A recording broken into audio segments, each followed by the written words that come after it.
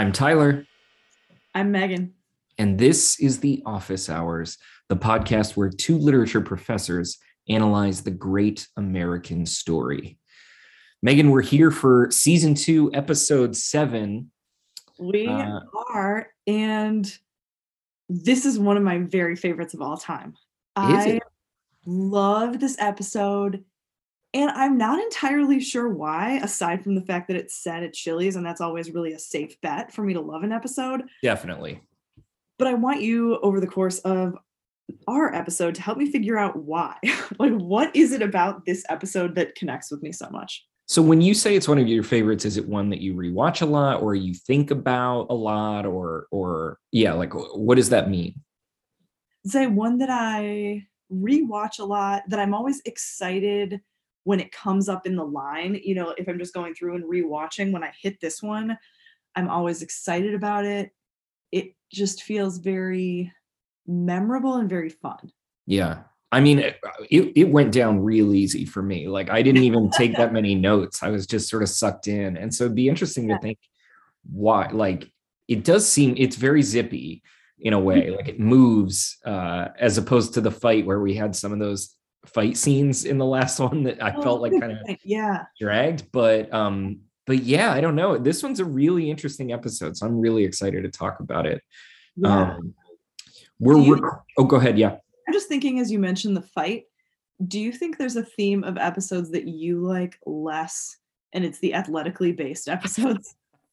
That's definitely clear so far because the basketball one and this one, I would argue though that like, I mean, well, definitely it's, physical stuff, but I do think those episodes, at least for me, like you have to really enjoy the improv kind of vibe of Oh, them, yeah. trying to find funny elements in a basketball game or a whatever martial arts match. And like those things are not as funny for me as much as I like physical comedy. I think yeah, like I'm looking for a little more like repartee or something ironic or it doesn't always stick with me as well. So maybe that's it. But yeah, it'd be interesting to kind of go through here and notice like which episodes we really are drawn towards and which ones we aren't, and how Yeah. that's filtered by our deep biases against certain things like athletics Yeah, right. or our love of chilies. Yeah, exactly. We can really relate. Did we even mention that this episode is The Client? I did not. I didn't say the name. Yeah, the I client. might have just jumped right into my passion for the episode. So I'm here for listeners, that.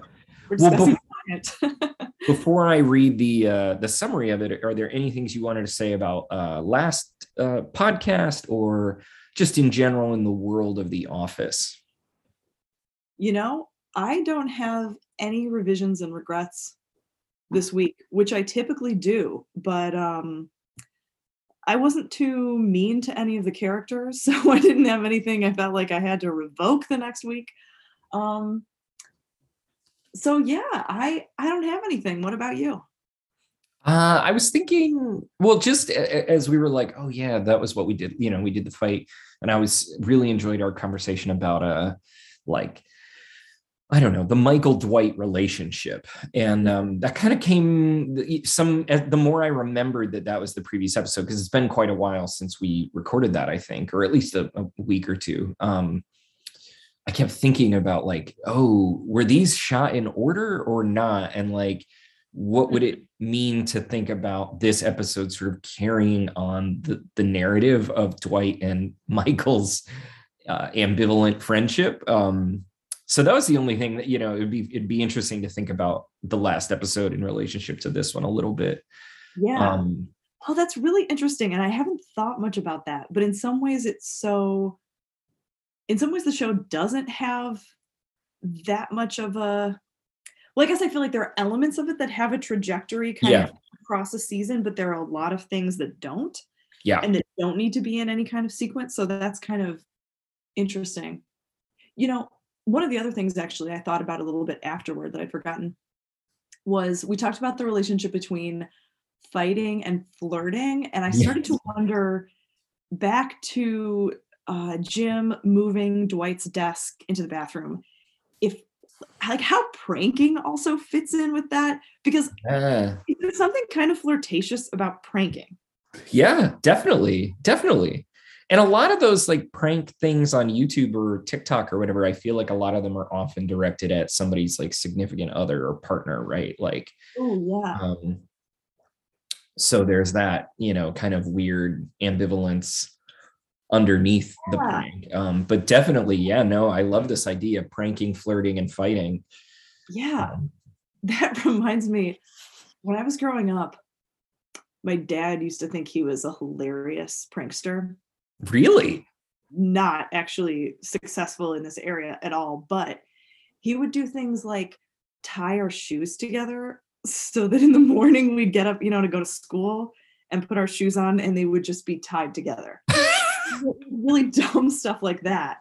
But like, when is pranking sort of about love and is it ever about hate?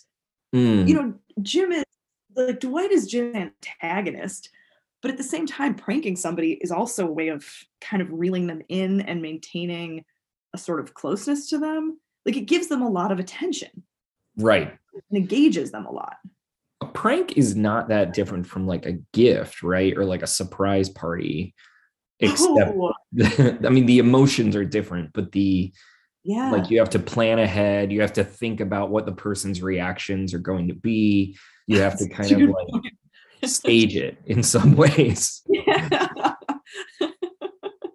So it's a level of, like you say, it's like a level of attention or yeah, that's very intense to some degree. Yeah. Um and usually pranks are not meant to be like the difference between, I suppose, a prank and like bullying would be that the prank is supposedly out of love, and so that afterwards you laugh and it's like, oh my god, you got me, and Uh-huh. it's going to be reciprocated or something. But that's I maybe that's why sometimes I'm like, oh, is Jim bullying Dwight? Because it's like non-reciprocal, and Yeah.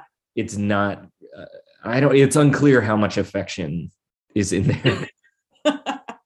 Right. um but maybe I don't know. Yeah, we'll have to come back to that.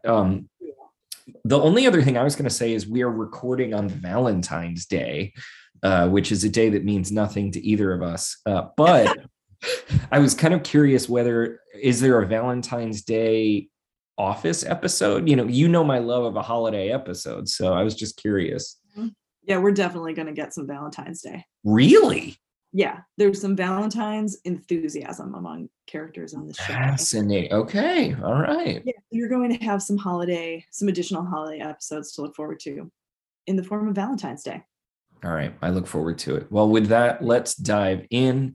So this is season 2, episode 7, The Client.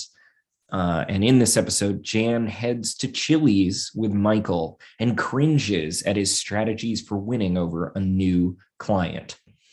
I thought maybe we could start, though, with the cold open. And in this cold open, we've got Ryan picking up dry cleaning, and in particular, Michael's dry cleaned Levi's, which, as Pam explains, he seems to feel very confident in. And there's something magical happens when he puts on his dry cleaned Levi jeans. So I was kind of curious your thoughts on, is this a good cold open, and any thoughts on this cold open in particular?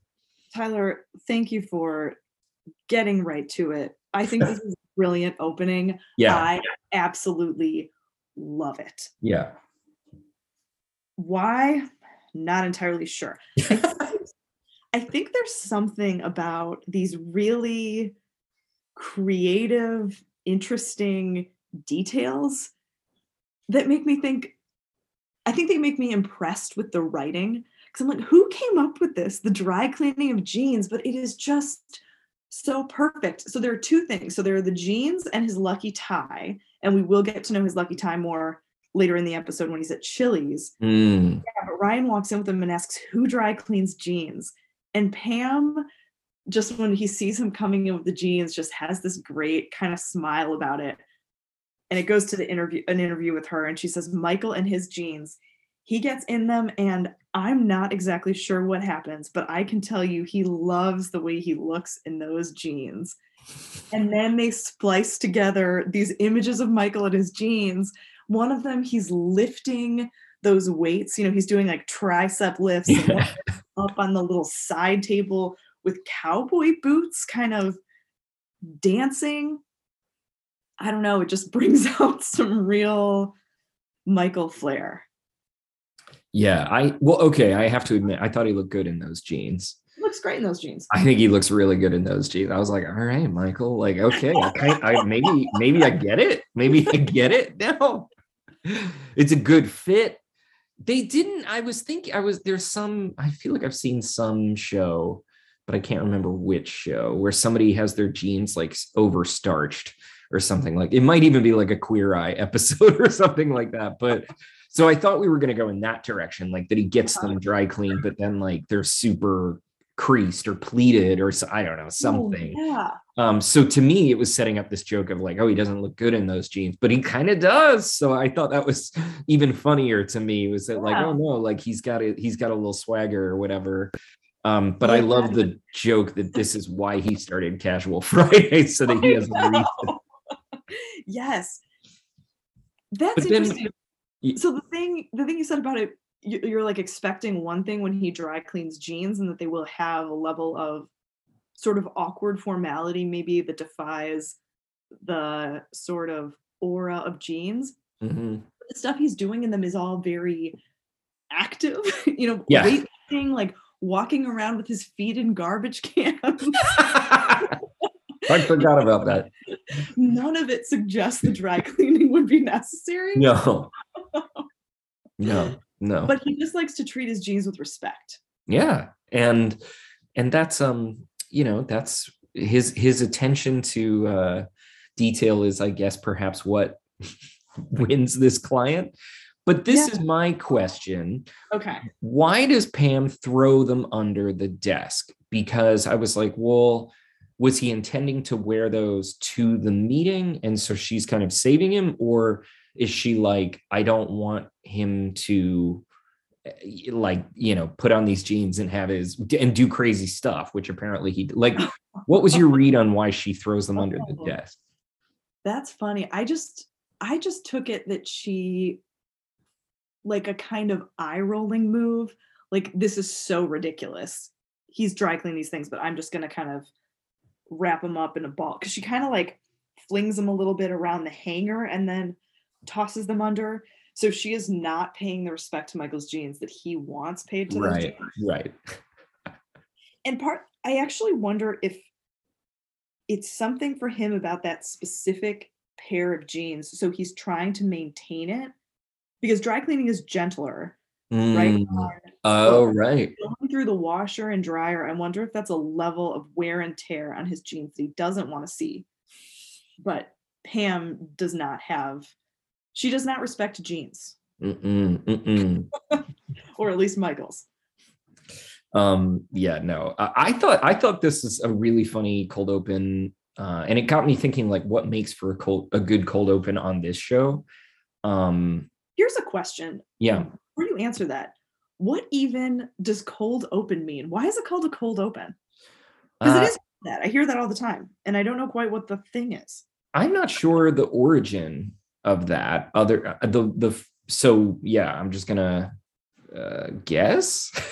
But like the context in which I heard it first was like SNL, and so I think it would be like, it just the show opens without any introduction, without credits, without whatever. We're thrown into the middle, and good. for a brief period of time, a scene or two scenes or whatever, and then you get or one scene probably, and then you get your credits or something like that. I mean, that's how it is on SNL. It's like there's a full sketch. Yes. I don't know if that's that makes sense. Why would you call it cold though? So like there must be, I mean, a going in cold. Like, you haven't warmed up the audience or something, like you just kind of jump right in. That would make sense. 2 things now to research related to cold that we'll probably never actually research, but one was from last time and the evolution of the hot cold game. Oh yeah, I meant to look Yeah. at it. Okay, all right, we have. Origin story of the warmer, cold, All and right, I'm putting that cold. down. But okay, so you were gonna say, sorry, that took us on way too much of a No, I love that. It's a sidetrack, great because you were question. going to say what you think makes a good cold open in this show. Well, it is interesting just that even these kinds of sitcoms have cold opens, right? Because like there was definitely a time when a sitcom would start with the like the song or the whatever, and the necessity of the song, I think, was that it would tell you the premise. So if you haven't been watching, you could just get the premise from the song and then dive into the show. But now, partly I guess because of binging, but also like, we don't have, I mean, I imagine that the shrinking of the theme song was about time. Like we want to fit in more story and we need to fit in X amount of commercial breaks. So just like compressing the theme songs down to very brief, anyway, so I don't know, maybe the cold open allows you to get in one extra joke or something like that. I don't know. But in this show, I don't know. It's interesting because the cold open doesn't really bring up much story, although it does in this case, right? Like he gets the lucky tie that he's going to wear. But what made me feel like this was a very good one, it wasn't just that it ended with a joke, like her tossing it under the desk, although that was very like snappy. Something about the montage, like having her interview intercut with his like silliness, I just like that hit for me. I was like, this is definitive of what The Office's style is, which was like something about the juxtaposition of those narrations with the mundane stupidity of office life. I don't know, it really worked for me.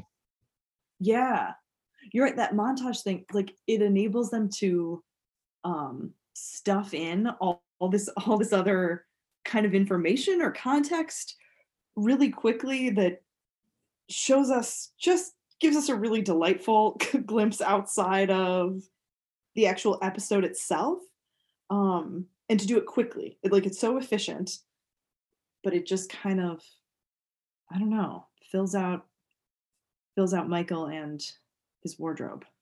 Yeah, and even the idea that there is Casual Friday now, right? Like Yeah, that gives us which this I don't think extra. ever happens again. Yeah, I know. There should be an episode about that, right? Yeah, I feel like we're never in the office on a Friday. I don't know. Well, that is a question I did have about like what day is it, but also what time of day is it in this episode? Because like when Pam and Jim are up on the roof, I'm like, how late is it?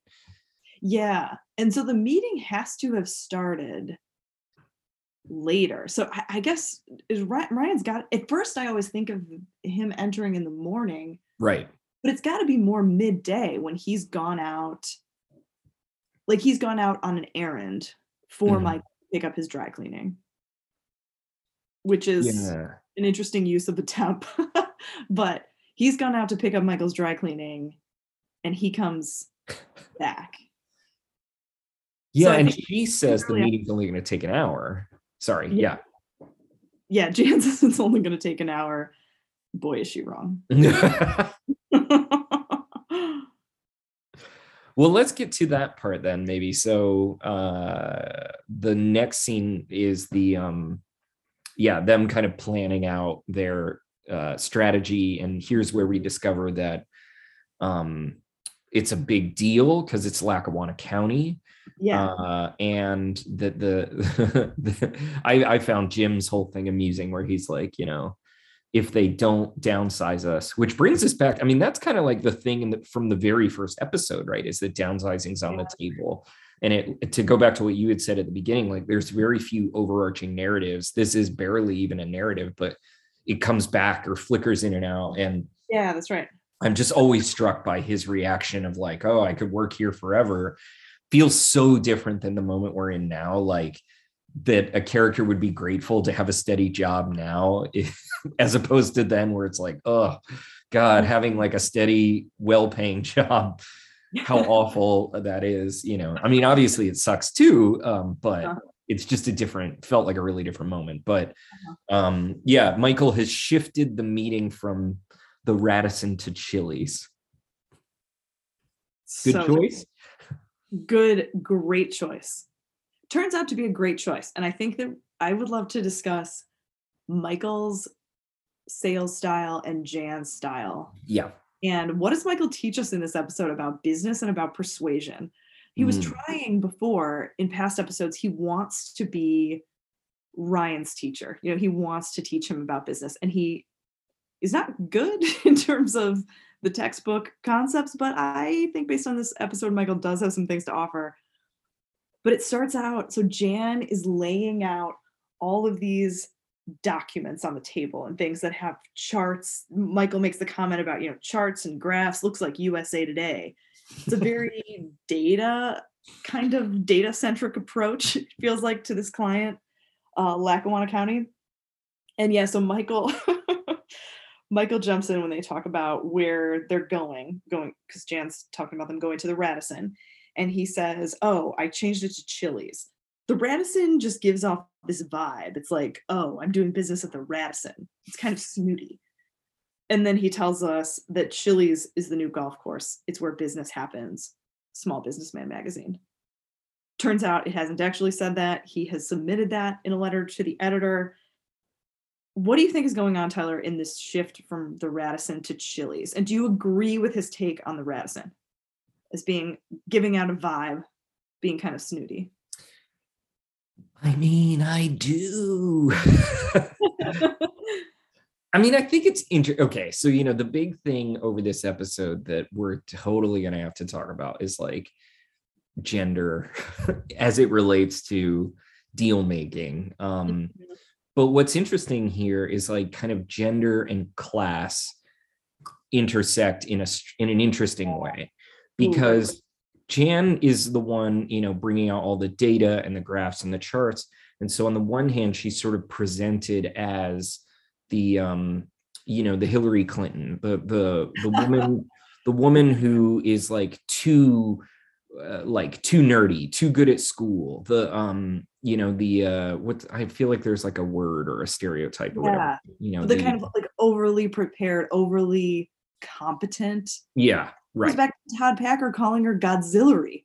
Yeah, exactly. Right. So she's, her preparation is like, somehow makes her too unemotional, and what's interesting about that, right, is like on a different day or in a different context, like she suffers sexism if she's too emotional, or if she's too personal, then she's not smart enough or whatever, so she's trapped. But on the other hand, she also represents corporate. And so her data-driven top-down approach is like not in touch with the region itself. Like he's like, "Oh, you don't even know where Chili's is. You don't get our whole deal, right? Like you don't know the actual on the ground thing because you're from corporate or whatever." And so to me, I felt like it was a really interesting class move to move it from the Radisson, which I'm like, you guys aren't staying there presumably, right? Unless that's where her hotel room is.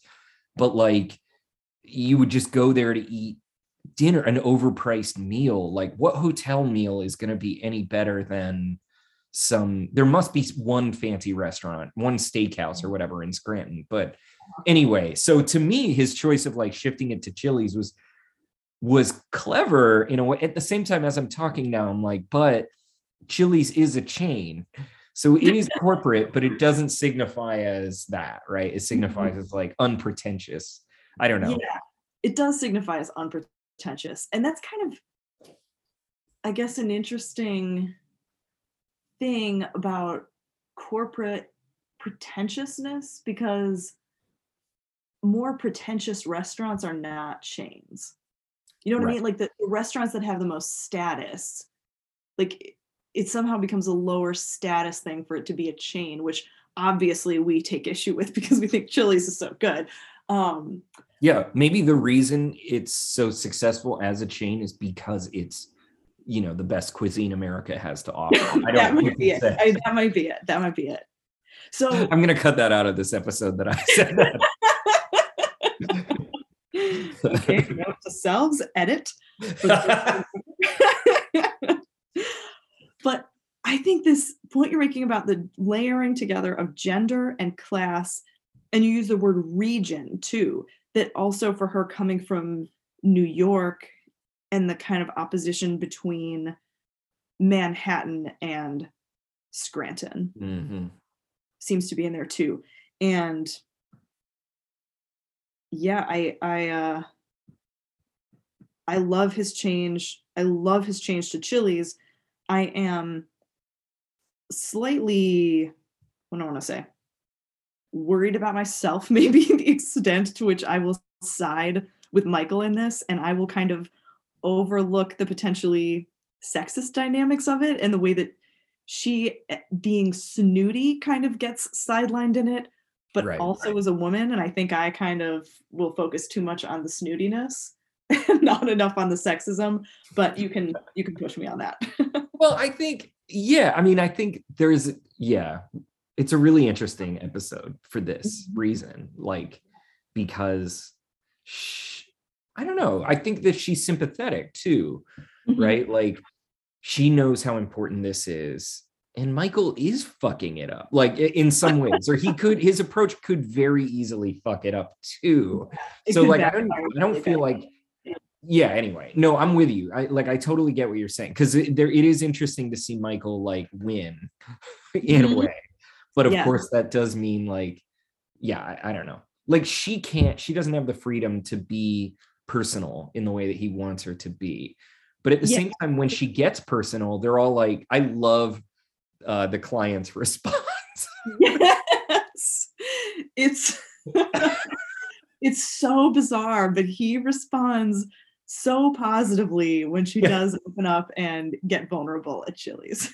Right. So there's something very charming too about like that. Anyway, because it's not as if Michael's approach is a conventional I don't know, like a conventional whatever would actually be in Small Businessman magazine, you know. He's like, right, yeah, telling jokes. Seems kind of risky, because at that point, like, they are playing truth or dare at the table.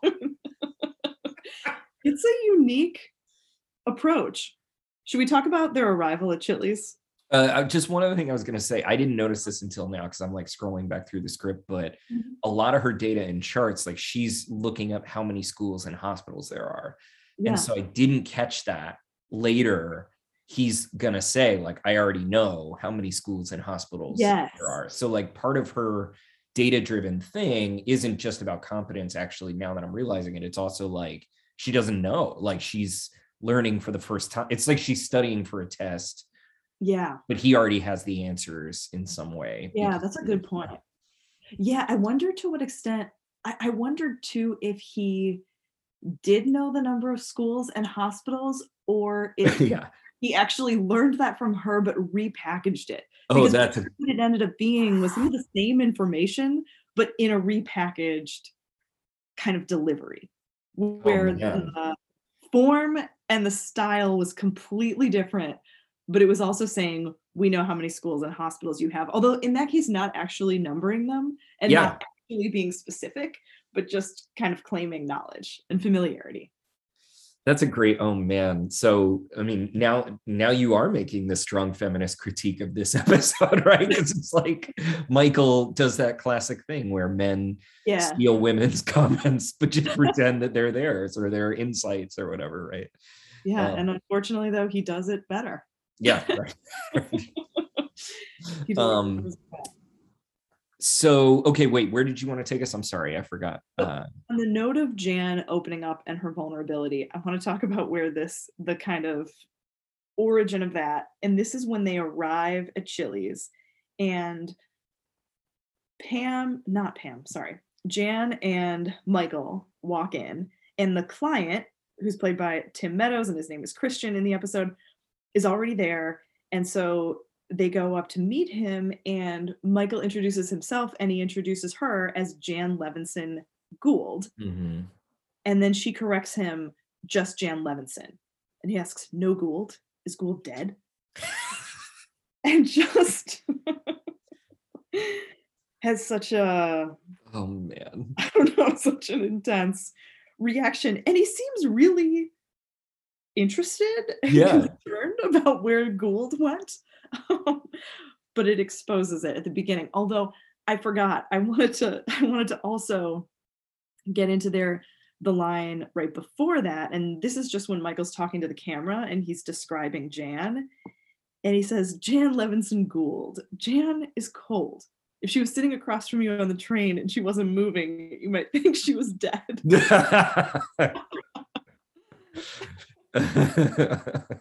I just think that that is a hilarious description of coldness. I And the yeah. problem that we're seeing in Jan's way of selling, I guess. Yeah. Oh yeah. Well, it's so yeah, it is interesting, right? Like the scene where Michael is like being like, wait, what happened? Right? Like it's Yeah. it's bad in one way because it's like, no, pay attention to the client, shut up. I don't want to disclose my personal life or whatever. Mhm. And then on the other hand, it's yeah, it does. I mean, I'm sure on some level we could read it as like Michael's interested in her or something, Mhm. but I don't, has that really been a plot at this point? Like, has he expressed No, any not at interest all. in her? So it actually seems like quite earnest and Yeah, sweet in that yeah, way, which is a I suppose goes to his like genuine, or at least performance of genuine authentic interest in other people, which is good for yeah, that's right. the for the sale. I mean, I guess this episode really is going to the heart of the like, you know, to sell something you need to present this kind of intimacy or whatever. And like, I don't know, it's just such an interesting way that Michael then goes about it. I really love when she limits him to one joke. And so then he calls Pam to read like jokes over the phone. I don't know. That really made me laugh. And he has that thick joke book in his desk ready to go. And my favorite thing is that when he calls, he says to her, "I need you to go into my office and check some data." So he too speaks the language of data, but what he has her pull is the joke. And she first reads one and he's like, "No, no, no, no, no. I've tried that one. Not as funny as you think." And then his reaction when she reads the one about a naval ship and something else, and he starts laughing and he's like, "Yes." And you see him sitting at Chili's on his flip phone with Jan and Christian. You can kind of awkwardly see them over his shoulder in the background, but he is just so delighted by this joke and the opportunity to tell it. The joke he does tell is legitimately funny. I really enjoyed it. It's funny. But it also, okay, so there are two jokes in this episode that are some of my favorite things in movies and TV. Number one is in that scene when we don't actually really get the beginning of the joke. I feel like we've talked about this before. My like Yeah, great love of cutting into the middle of a joke and yeah, just getting the punchline. And I love it even more when we don't even understand the punchline. Like it makes no, the characters laugh, but we don't get it. In this case, we still can follow along with the joke, but um, I really enjoy that. But I also enjoy, this is a bit earlier, but when they're leaving the office and he's basically saying like, go home, everybody, like take the yeah. rest of the day off. And she's like, you don't tell them to do that, do you? And I don't know why, but I love like, and The Office does give you a bunch of scenes of this when Michael has to like kind of keep revising what he's Yeah, saying in the moment revising, that's right. in Yeah. front of somebody else. And like when we all know the reality, but he's trying to like cover his ass. I don't know why, but that kind of joke kills me every So time. good. Yeah, and he And keeps kind of looking to her to see what the reaction is. Yeah, when he's first like, "Oh, they just don't get much work done when I'm here." No, they get less. I can't remember the way yeah, that he's like, I this. can delegate. I can, and Yeah, so but he just kinda, like, draws out the last word almost on each of those things he's trying out as he kinda gauges her reaction. But this thing of this about the structure of the jokes there is really interesting. So the joke that we hear, and I think we don't hear the very beginning of it, right. but it's the one about what kinds of cars different people drive. Right? Do you have that joke up? Yeah. Where is it? Yeah, I got it It's like here. basically people have different kind linked to their jobs, different kinds of people have different cars. He just says, first guy says, well, I'm an astronaut, so I drive a Saturn. Like it just starts there without Ooh, the setup. Yeah. And can you read the rest of it? Yeah. First guy says, well, I'm an astronaut, so I drive a Saturn. And the second guy says, well, I'm a pimp, so I drive a cheap Escort. And the third guy says, I got both beat. I'm a proctologist, so I drive a brown Probe. And Christian loves this joke too and thinks it's so funny. And yeah, he has awesome blossom coming out of his nose. Yes, exactly. So yeah, he really thinks it's funny. It is funny. Do you know what a Probe is? Can you remember what any of these cars are? I basically never know what cars. No. I maybe will look it up so I know what a brown Probe looks like in a car joke. I initially thought you meant like an anal probe. I was like, well, I think I can imagine what it looks like, but no, the car. Okay, add to my list of research to things to Google. things to Google. But part of the joy of it in this is there's the joke that's funny enough, but seeing them enjoy it and seeing them laugh at it is really funny. Yeah. And then I hadn't really thought about your point about the structuring of the joke with the one before when he's calling Pam to ask for the joke. And we don't hear, all we hear is the very beginning setup. And it's like there's a transcript between a naval whatever. I don't even know, and I can't even understand what it's referring to. Yeah. But there's just, it's funny. Like the thing, right? So it's not the joke itself that's funny, but the kind of beginning of the joke being delivered, the fact that she's reading it from a joke book to him, and that he laughs so much, and that he has kind of removed himself from the discussion in order to do research and get a joke. It's just so funny what it does with reference to a joke, but not actually, like the way that it uses a joke, I guess. Yeah, totally. And the fact that, I don't know, it just kills me that Christian is so like genuinely, like he comes off as so like, I don't know, I guess earnest is the word of the day. Like he, he's just like, oh no, like he's so genuinely tickled by it. And then Jan wants a vodka tonic, which I thought, I was like, yeah, I get it. I mean, this is the thing, right? Like, so Jan says, I thought this was actually very clever on Jan's part. And I feel like I either have said it or want to say it, but she is, trying to redirect it back to the conversation. And she says, we would probably be upset with ourselves if we went this whole night without talking business. So Dunder Mifflin can provide a level of personal service to the county that the warehouse chains just can't match, which now, as you're reminding me or, helping me to see, like Michael's just stealing what she says. And because he says the same thing later, it's just he chooses the moment in which to say it differently. And she's yet again, I mean, I guess these are the sexist stereotypes. Like first she's like the mom who's like, you only get one joke, you can't have multiple ones. And then she's pushy, right? Or like she's too like, let's get this, I have to wrangle the kids and get them back to focusing on their task. But, putting aside whether the show does or does not, play into that stereotype, which I guess it does, but what it does with it at the same time, I just thought the phrasing, we would probably be upset with ourselves if we went the whole night without talking business, was actually very clever. I was like, yes, because like, how else do you redirect a conversation without saying basically like, you fucking guys, like we got to get it down to it. It's so hard. I feel like we saw an example of that in some other episode. I can't remember who, but like very deftly articulating themselves to get out of a situation. Maybe it was Ryan. I don't know, but I do not recall. But you're right. I think with Jan, that's an excellent use of we rather than you, or, rather than separating herself from them to try and unify them with the we.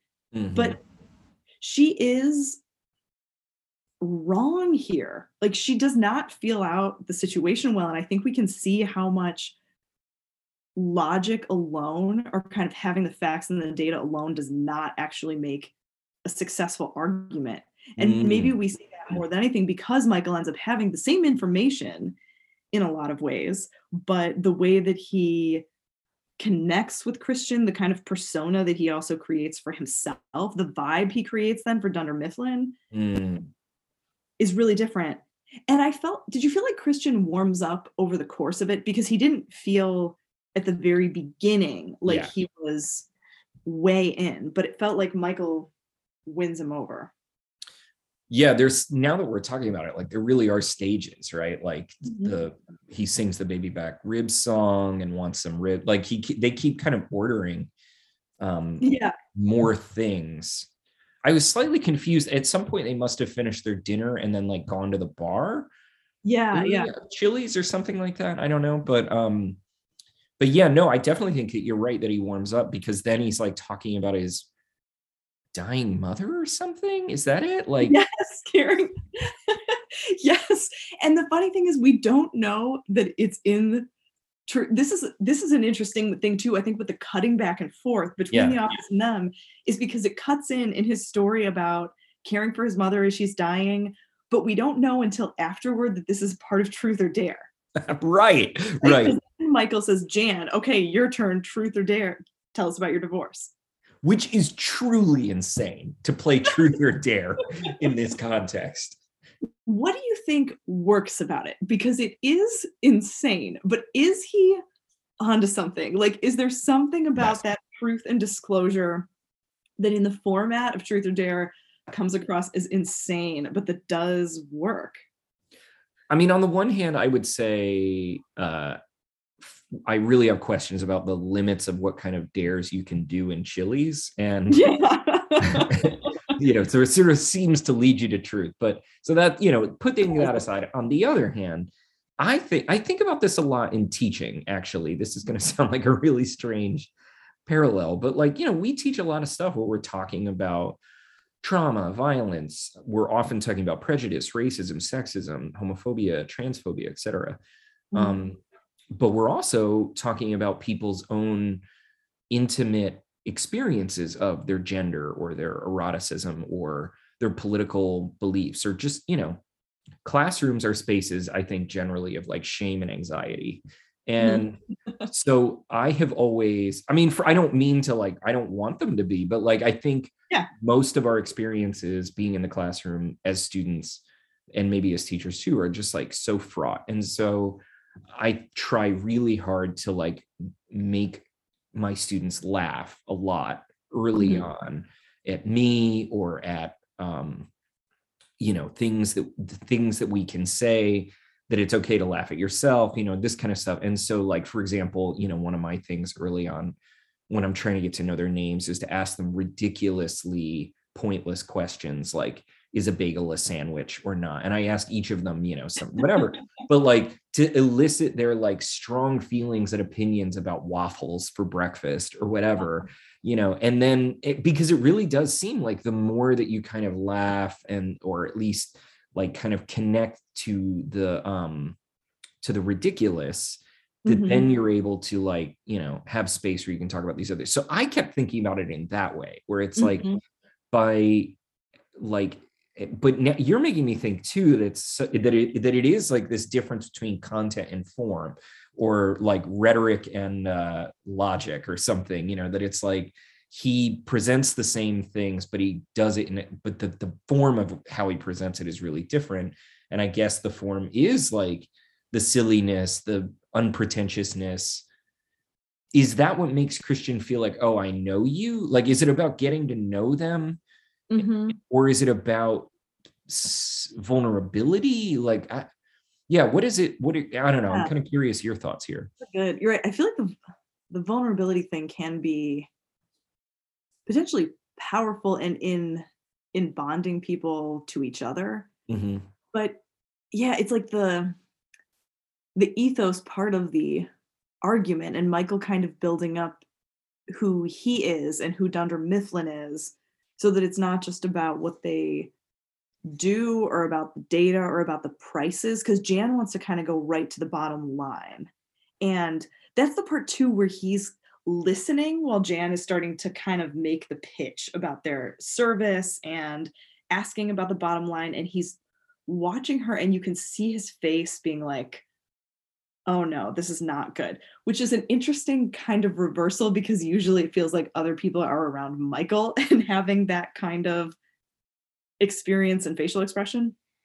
And then it's when he interrupts her, then it's like da da da da da. Yeah. Which is going to go right to the numbers in the bottom line. And he basically then asks, did somebody say baby back ribs? And then starts them singing the song. And it's kind of like, we need to establish more common ground first before we get into the money pitch part of it. So I guess what kind of image does he create then for Dunder Mifflin? It's different than hers, because if hers, to start out, he described her as cold. If hers is kind of a cold, corporate, efficient, let's get right to the point kind of model, like what image of Dunder Mifflin do you think Michael creates that is persuasive? Let's see. I mean, it's certainly unpretentious in its setting, right? And it's I don't know. I mean, this is a random thought, but I'm thinking about my friend Laura, who says whenever she goes on her secret to getting jobs, she thinks, is when she goes on the job interview and stuff, like, and they take her out to eat, she always orders dessert.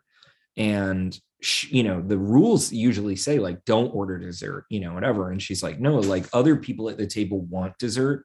So by ordering dessert, you're creating a space in which they can feel comfortable ordering dessert. And so maybe that's like by ordering the appetizer and slowing it down, and that it like, but it really depends, right, on the like social norms and context, right? So it's like the fact that, I mean, it would be interesting to ask first, like, okay, what if the client was not a guy? Like, what if it was a woman? Would Jan have more success? Would Michael's approach still work? But also, what if it was a vegetarian who doesn't want to eat, or a vegan who doesn't want to eat like fried, I don't know, wings and what's the the ribs? I don't know. That's right. The audience matters. But this would work for me. Me too, 100%. And the fact that, to your point about making people comfortable, about kind of creating the space to make people comfortable, the fact that what he's suggesting is baby back ribs, of course, that's part of the Chili's theme song or commercial song or whatever is about baby back ribs. But ribs are also such a messy thing to eat. Yes. And so once the ribs arrive, also wait, side note, Michael knows the waitress's name. Oh wait, Megan, and he pronounces it Megan, which I think is interesting. Megan, can we have an awesome blossom, please? Extra awesome. Yes. So I just love it that he knows her name. I think it's really sweet and shows that he is a frequenter of Chili's. But once they get the ribs, they're sitting there and Michael and Christian are eating them and, like sucking the meat off the bone and snapping. It's kind of noisy. And Jan has a salad and she's sort of eating and is dainty. Ribs force a certain level of vulnerability in a way where you can't you can't maintain that sort of containment of like the body and of your physicality and of your messiness. So there's something particularly, I don't know,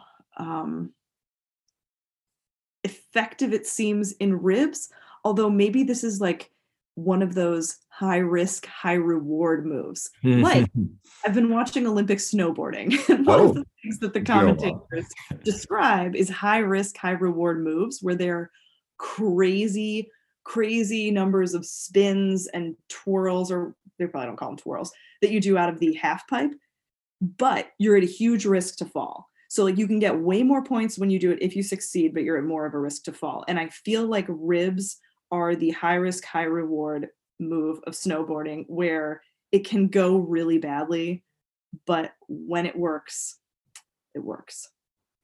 I love this point about the kind of messiness of it that you're saying too, and the embodied nature of it. You can't eat ribs politely, right? Like you have to be, I mean, I do think there's still this question in my mind about gender. Yes.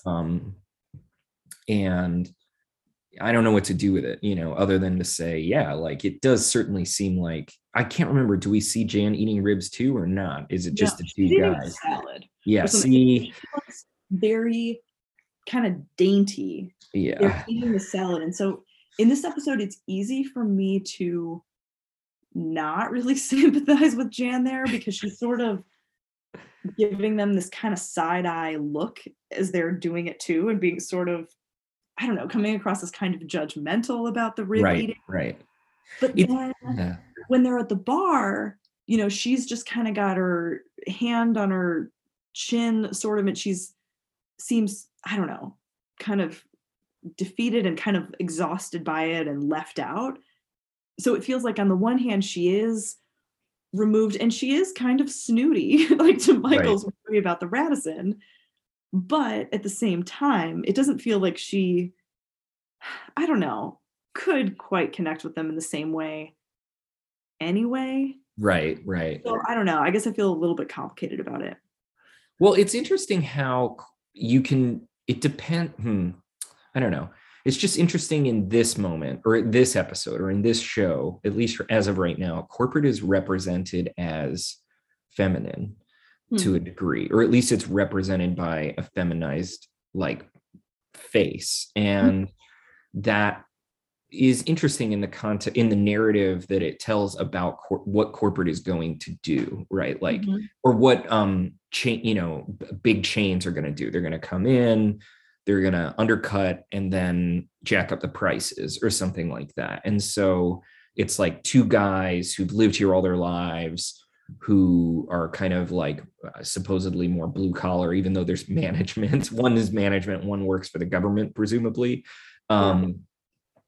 So yeah, so anyway, small town business is always, I mean, like, I actually think it's very clever and right that it's called Small Businessman or whatever, the magazine that he supposedly reads.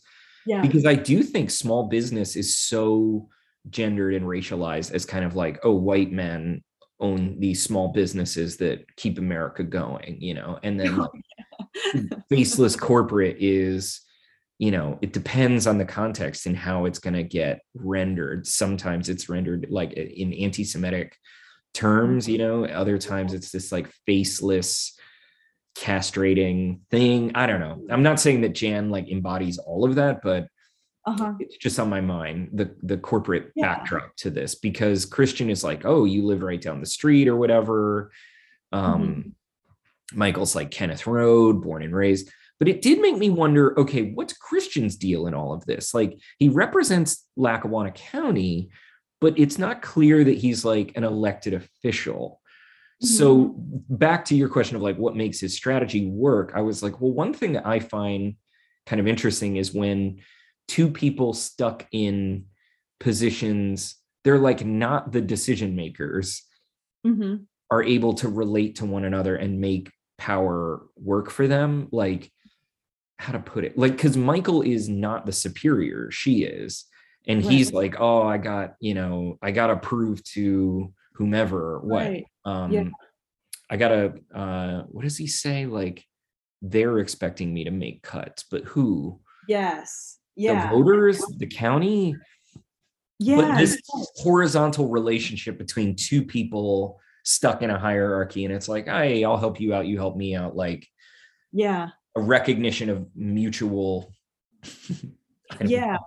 where they're both kind of stuck in the middle, where they both need to make a deal, they both don't have the ultimate say or the ultimate control over the money. Right. Yeah, because even Michael's final line is like, well, corporate's going to go ballistic, but you think we could, Jan? Like, so by presenting it as like, oh, we're both so alienated or whatever, it's a very canny move. And so in that last moment when he says, do you think we can, Jan? Do you think it's that he's getting her approval? Like, he ultimately needs her kind of go ahead on it. It feels like in some ways he's also kind of drawing her in at that point, because she sort of has had to be sidelined because she was going to screw up the deal. But yeah, so is it like he's getting her go ahead on the final deal and then kind of drawing her in to the closing? I'm not sure. Or is he performing, like underscoring his lack of authority? He's like not saying, yeah, we can do that. We'll Yeah. work something out. He's saying like, oh, I gotta ask my superior, but Yeah. but on the other hand, that really underscores like, oh, all right, we're giving you a real deal here. We're working for it. Yeah. Yeah. It's interesting, yeah, that he pulls her back in. And speaking of pulling her in, then the kiss. Yes. The kiss. Okay, so should we go to the kiss? And then I'm also realizing we've not talked at all about what is happening at the office. Threat level midnight. Midnight. But let's start from the kiss, and then maybe because we can kind of work our way back into threat level midnight. So they are in the parking lot right after they've closed this deal.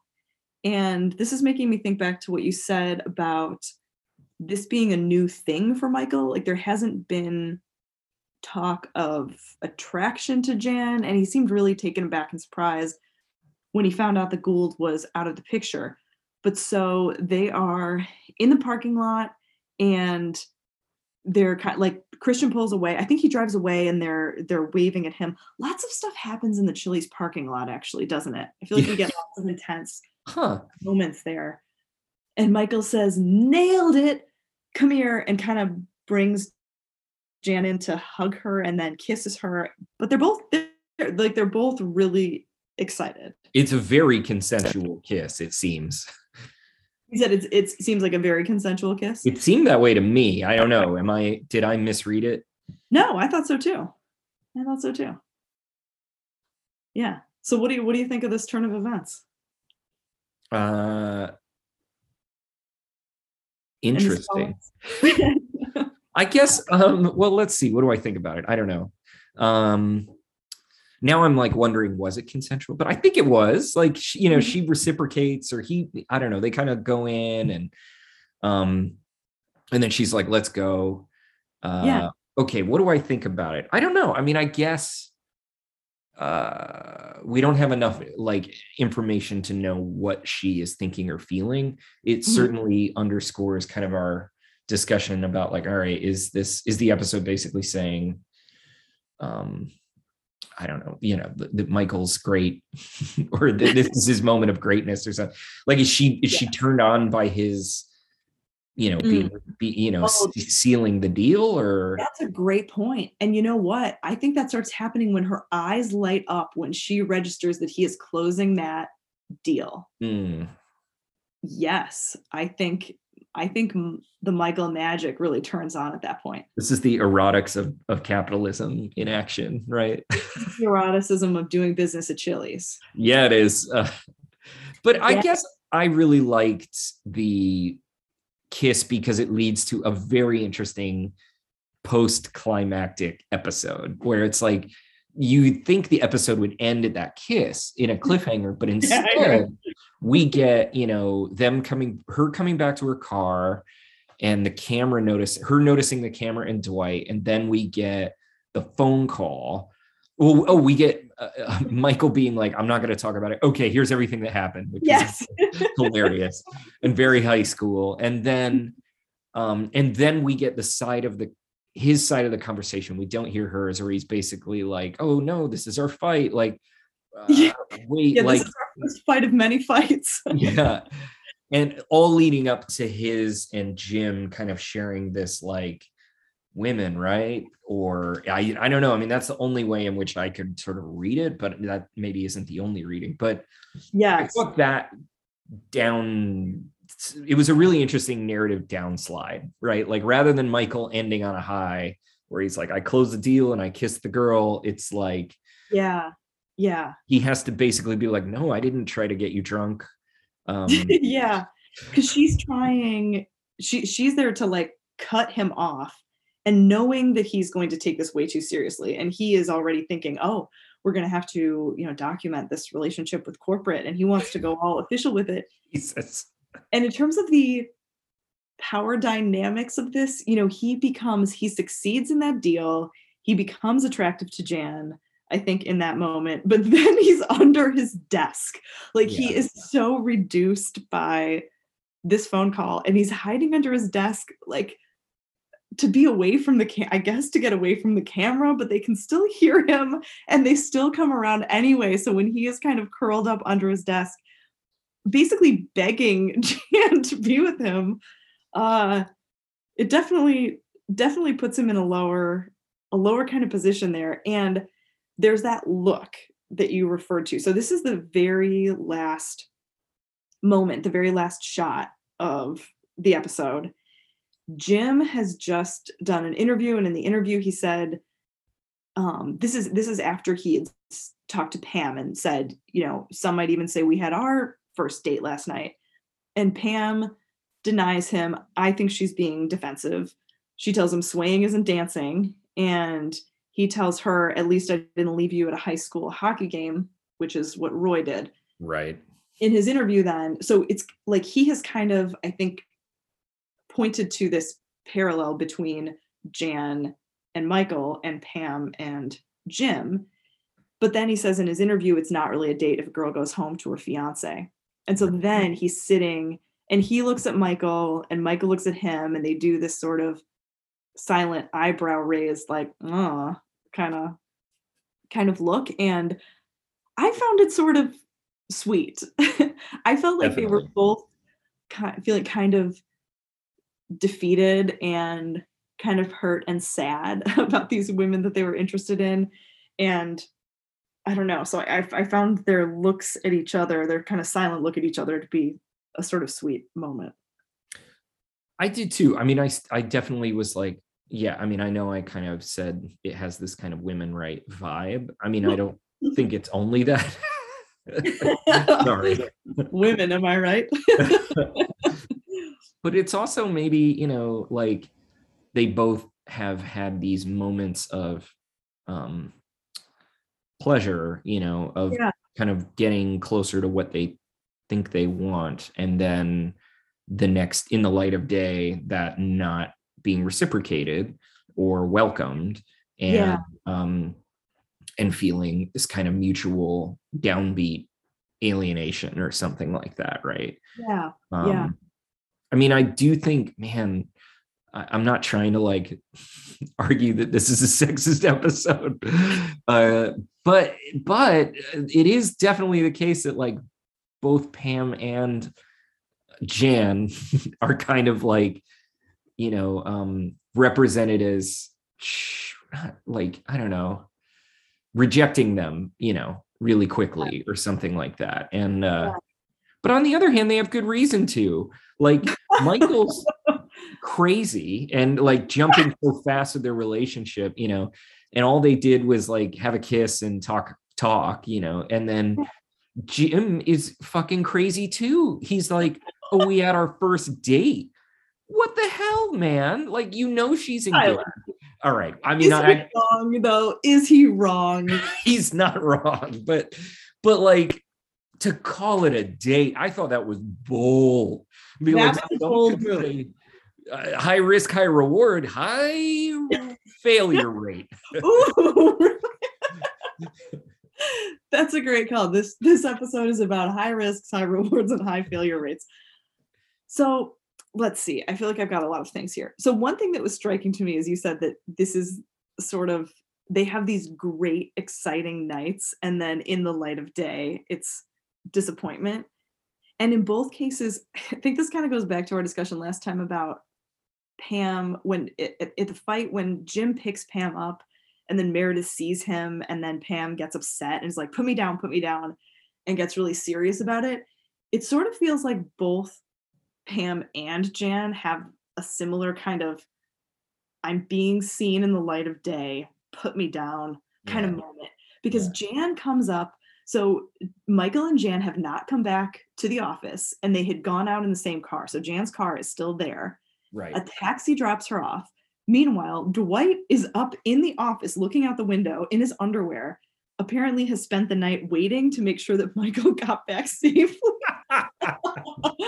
Which I feel like we could spend a lot of time on that too. But so she is being seen, like she's being caught in this thing with Michael, and Michael is like a step down for her. Michael's embarrassing. And with Pam, Right. she had a lovely time with Jim last night, but when he kind of, I think, calls it what it was, Fair. he has to deny. Let me give you my strongest piece of evidence for this. The candle. So they go up, they're taking a break, they're doing this table read basically of Michael's script, of Michael's screenplay for Threat Level Midnight. They go up to the rooftop to eat grilled cheese sandwiches that Jim made for her. And Pam brings a candle and she says, she lights it and she says, for the bugs. They are wearing jackets. It is not mosquito season. He does not need a candle for the bugs. So that is a total cover. And I think it is just a straight up romantic move that she then has to come back and deny. What do you think, Tyler? I mean, I think that that's a problematic narrative. Fair. If the show, I don't know. I always feel like I go to these reductive readings and then have to like, I don't know, think my way around them or have, but whatever. But like, isn't that a certain kind of like sexist narrative that like women will deny it the next day, like, or they'll change their minds? Are you accusing me of making a she was asking for it? But in this case, no, I just think that, I'm not saying that the show is like conflating, all women with these two women, but yeah, that concerns me a little bit. On the other hand, I mean, this has been my problem with the Jim Pam plot all along, where I'm like, does she know what's going on? She must know. So like, what? Kind of unfair to him. I felt really bad for him at that part. It feels weird, but it put aside, like, how about its representation of what romance is, though? And like, it's definitely a classic romantic comedy thing, right? Where it's like one person is unavailable for one reason or another, the other person pines, and so romance emerges in the yearning, right? Like, that's definitely what makes it like exciting and romantic to me, right? Is like, oh, they can't be together, but if only they could. Yeah, you're right. But I guess, I don't know. The one thing that I'll say is that the shows, there's something very sweet to me about the show's understanding of great moments in your life, or what romance is. And it's like grilled cheese by candlelight on the roof of work while morons dance around like cheap fireworks. It's, being in the Chili's parking lot in Scranton, Pennsylvania, and having a kiss. And like, that feels to me like, right. Like, that is what, romance isn't the Radisson, and it's not great fireworks. It's like, it's where you're at in the present. And then like, these small things become meaningful because you experience them, not because they're supposed to be, or something. I don't know. So I found that it was interesting that Jim really wants to assert. He's like, it was more like swaying, but still romantic. Like, he wants her to agree that this was romantic, and she's like, swaying isn't dancing. And that's when he says, he shames her. At least I didn't leave you at a high school hockey game. Why does she stay with Roy? I don't know. I think it's just, I feel like it's difficult to get unengaged. Yeah. For Pam, and it's risky and it's messy to go from being engaged to not engaged. Not that it really would be catastrophic, but I think it feels that way. And maybe Jim would be another high risk, high reward. But about the romantic, Tyler, I love your point about the romantic moments in life occurring in Chili's parking lots. And we have the really pivotal moments of both Jan and Michael, and Pam and Jim, going back to the Dundies, to our first Chili's location, when in the parking lot at the end, Pam is drunk and she says to Jim something like, can I ask you something? Or can I ask you a question?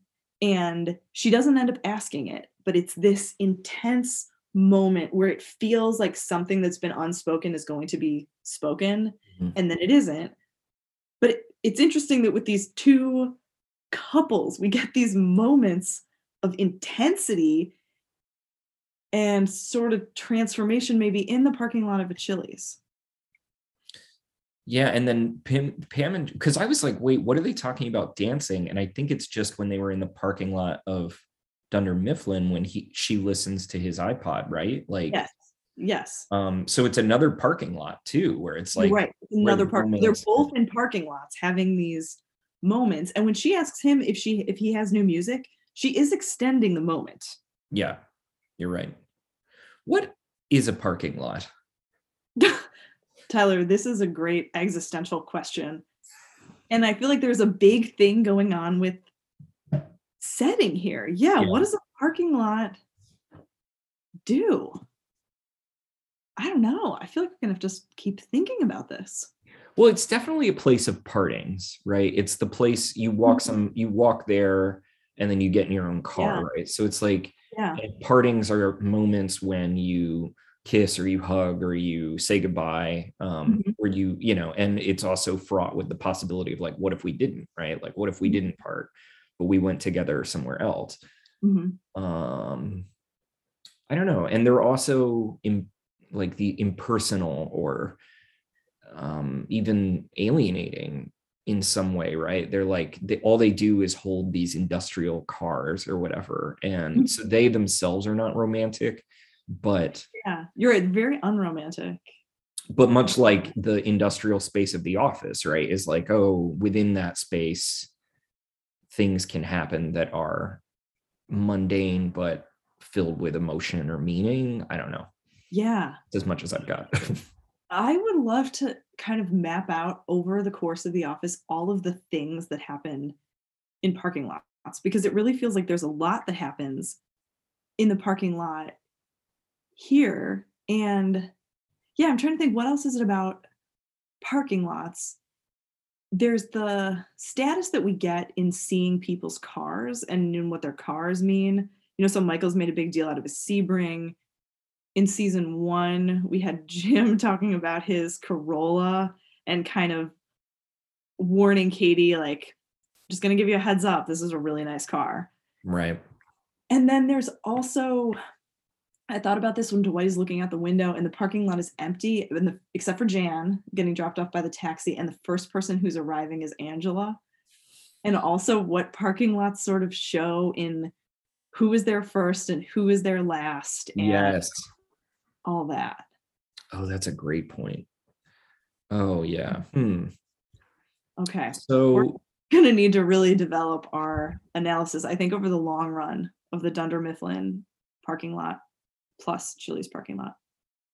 I think, yeah, maybe just to go back, like, I don't know. Would you agree that the episode is paralleling kind of Jan and Pam, or is it not? Like, because their situations are very different. And Mhm. for example, Jan is Michael's superior. He is insane. Like he jumps to stage 20 of the relationship or whatever. Like she was drunk and she's worried, like she whereas with Jim and Pam, right, this is not their first romantic encounter or potentially romantic encounter. This is definitely, yeah, I don't know. I'm just trying to like tease out maybe what is going on in that Yeah. look of the two of them at the end, because their situations are actually quite different, I suppose. I don't know. Yeah. You know, I'm trying to think about this. Yeah, like what are the parallels and what are the places where they depart? And one of them seems like are both Pam and Jan actually processing some of their sadness about and I guess disappointment in another man through their time with Michael and Jim. So Jan also has the pain and the sadness of just coming off of her divorce, and she talks about the fact that she wanted kids and he didn't and she thought that would change. So there was sort of a whole expectation for her life with Gould, whoever Gould is, that's gone. And Pam has talked about in this episode too, it's in the kitchen when they're talking about worst first dates, and Pam walks into this conversation and immediately says, oh, she will win because he took her to a high school hockey game. She went to the bathroom, they forgot about her and left, and it was Roy. And so I wondered too if, and when they're up on the roof and eating grilled cheese, Pam says, this is I don't remember the last time someone cooked dinner for me. Right. So there's this sadness in that too, about the way that Roy is to her, in contrast to the way that Jim is. So right. It feels like she and Jan, in different forms, but both bring a kind of sadness or disappointment about the men who they think that they're more destined, like who they've built their lives around. Oh, that's so smart. I don't know. I just walked into that. That's really interesting. Well, because like Jan's divorce is central to the whole episode. And that's what they talk about back at the hotel, right? Yes. Yes. He's in both cases then, because then Michael is like her sort of emotional processing man, where she gets to go, she goes and expresses her feelings. She gets to kind of talk it out, which is similar to, I don't remember when this is, but when Jim said to it, like in one of his interviews, oh yeah, I'm pretty much Pam's go-to guy to talk about her problems, like work and Roy, and well, those are pretty much her only two problems. So they're both like this sounding board kind of safe guy. I mean, we should come back to that, because I'm like, it's interesting that on the one hand, you can sort of represent straight men as sensitive. Yeah. On the other hand, insofar as they are still like interested sexually or romantically in the object of, in these people, basically, in their the person that they're yearning for. But on the other hand, also, I don't know. It would just, it'd be interesting to think more about how it kind of manages that masculinity. Yeah. But I'm thinking too about Jim's final line that you read already, but it's not really a date if the girl goes home to her fiance, right? Yeah. I really enjoyed that writing, because I was like, the way it's said to us and to the camera is this genuine asking, like, is it a date? Like, because that's the debate that he and Pam are having, like they're interpreting it different ways.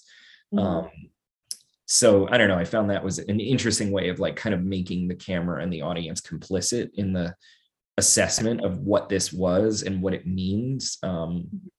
But we never talked about Threat Level Midnight. Do you have anything you want to say about it before we pick our Dundies of the week? Oh, gosh, I don't know.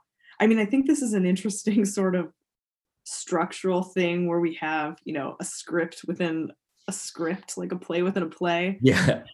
Kind of situation. I think we learn a lot about Michael's wealth of creativity. And I guess his sort of fantasy for himself. Maybe we learn a lot about Michael's desires and thinking about himself in the lead role of Agent Michael Scarn. The DeWitt joke is just amazing. What was that joke? Where it's Dwight. He originally called the sidekick Dwight, but then did a find and replace. But he missed one where he left out the H. Remind me, what did he change it to? I'm forgetting the name. Samuel L. Chang. Oh yes, Samuel L. Yeah. I would say that part of the episode didn't hold up as well. That Ryan's doing like an accent, kind of, sort of, I think. I was trying to place like what his accent was even supposed to be. It felt like they were doing a vaguely, quote unquote Asian accent or something, but. And is that just, I was wondering too, did Michael somehow combine Samuel L. Jackson and what he'd take as like sort of an Asian actor by adding the name Chang to it? Yes, that's his idea. Didn't he have a character at the Dundies episode that was like a kind of, oh, okay. Yeah. Yeah, I think, we talked about it with that episode, but it worked slightly better for me because we cut over to, an Asian family being like, what the fuck, Yeah. in this, we don't have really anybody kind of giving that look, as I recall, to Ryan. And so I was like, is the joke here Ryan doing the accent, or is it that Michael wrote it this way? And it just felt a little like not as sharp to me. So is it time for Dundies? I think it is time. All right. Do you want to go first? Sure. Okay. My Dundee for the week goes to Michael. This episode is a huge win for him. I hear that a saying in business is always be closing. And so I would call this the always be closing award, because he just locks down that deal. I also want to give honorable mention to the client, Christian, because I thought he was fantastic. And he really enabled Michael to shine. If he had not been a receptive audience, this could have gone very, very differently. So what do you call that in sports when, someone has a really good move, but it depended on somebody else? An assist? It depended on an assist. Yeah. So I feel like Michael really shined here, but he needed the assist of Christian Bryant. Well, I will second the shout out to Christian. And I also thought Tim Meadows' performance was just really great. One of the best guest stars they've had. But I'm giving the Top Chef Award to Jim for his grilled cheese, his office grilled cheese, and creating a very romantic date on the impromptu on the roof of the building. I thought that as much as I often don't like Jim, I found him to be charming. I found him to his romance was working on me this episode, and it's not just because it's Valentine's. Good. It worked on me too. It worked on me, and I was like, "Oh, this is." I think there are certain moments where I get invested in their love plot, and then other moments where I'm like, but this episode, the mixture of romanticism and irony or whatever was just right for me, and I felt his grilled cheese encapsulated that what's nice about being in love or falling in love or whatever. So yeah, Jim was enchanting in that. He was.